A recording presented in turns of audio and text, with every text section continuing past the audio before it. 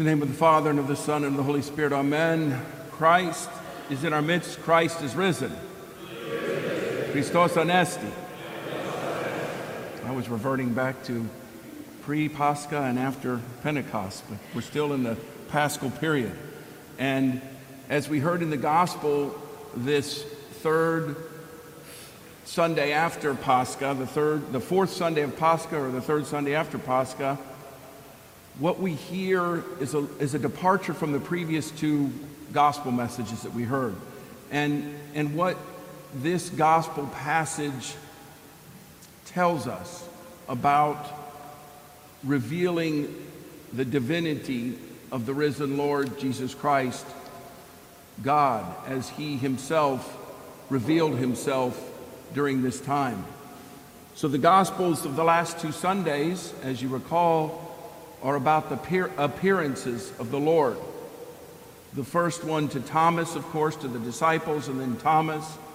And then last week, we heard about the myrrh bearers and Joseph of Arimathea and Nicodemus, and his appearance in terms of not being in the tomb, but appearing subsequently to all of them.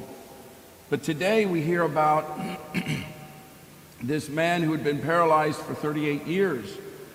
And we also hear, of course, in the epistle from Acts about two other individuals, one who was paralyzed and one who had died, that through miraculous events, as Peter said, in the name of the Lord Jesus Christ, they were healed. The paralyzed man was healed, and the woman Tabitha was raised from the dead.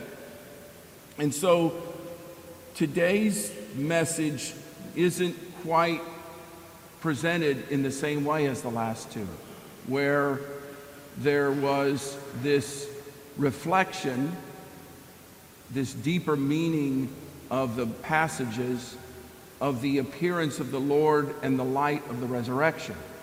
Today is somewhat more of a challenging, troubling, even somewhat of a dismal picture initially, because we read about this man who had been paralyzed for 38 years and had been waiting to be healed, had been there laying on his pallet, as he says himself, no one to help him.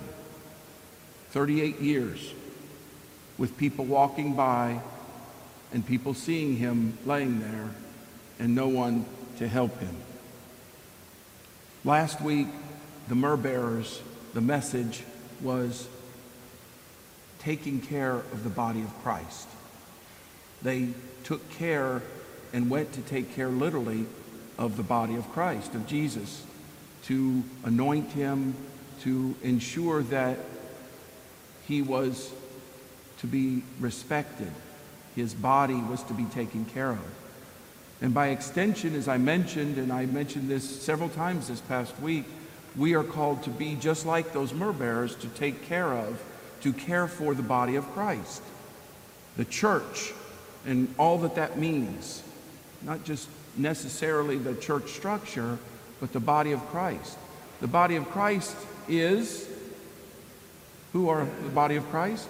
All of us, all the followers of Christ, those who believe in him, as he said himself, even though we haven't seen him, we believed in him, and we believe in him through our faith.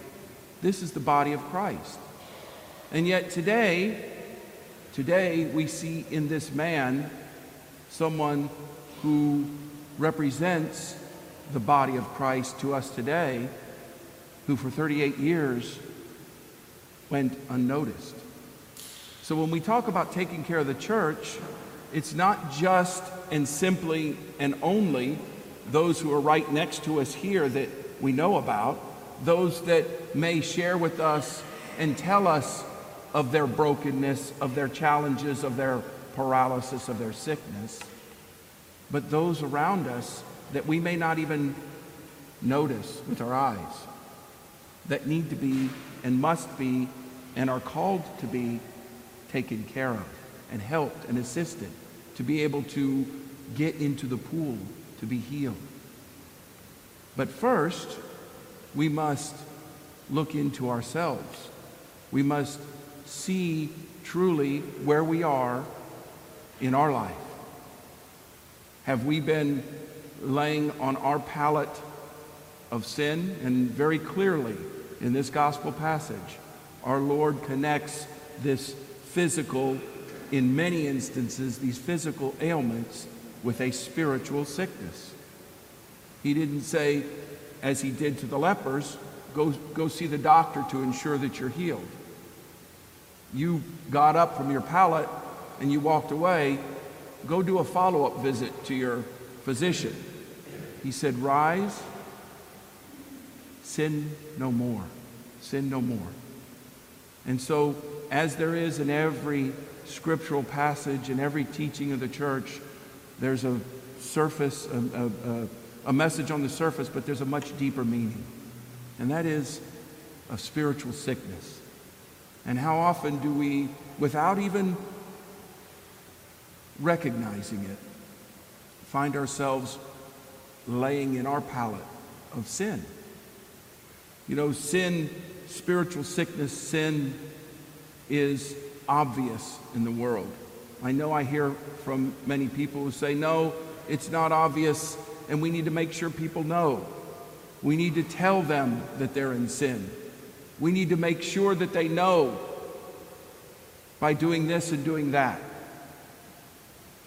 Sin is obvious. Now, it very well could be that over time we get so comfortable laying in our pallet of sin that we don't even realize that we need to be healed.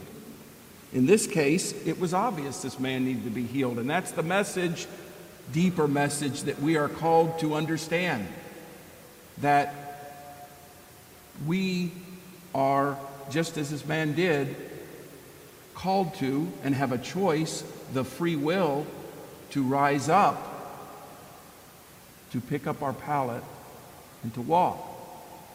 This takes action. This took action. This was an obedience on the part of the man. He could have said all sorts of things. Where have you been? Why didn't you come earlier? I've been here a long time. You didn't see me? What kind of physician are you? What kind of healer are you? I mean, they're just on and on, all these kind of complaints. But yet, he stated very clearly, I need help. I need help. So, number one, we need help. We need to recognize that in ourselves. We need to move away from it's this person's fault or it's this issue or if someone had done this or this and this, that and that, all these things. We need to, number one, recognize that we need help for our sickness, our spiritual sickness. All of us. As Paul reminds us, all sin and fall short of the glory of God. We need to, number one, recognize it. And then we need to rise up, take up our pallet and walk. We need to take action. This takes effort. This takes purpose. This takes recognizing that we have this spiritual sickness. So we need to do this first and foremost before we can in turn do what is a connection between the message from last week.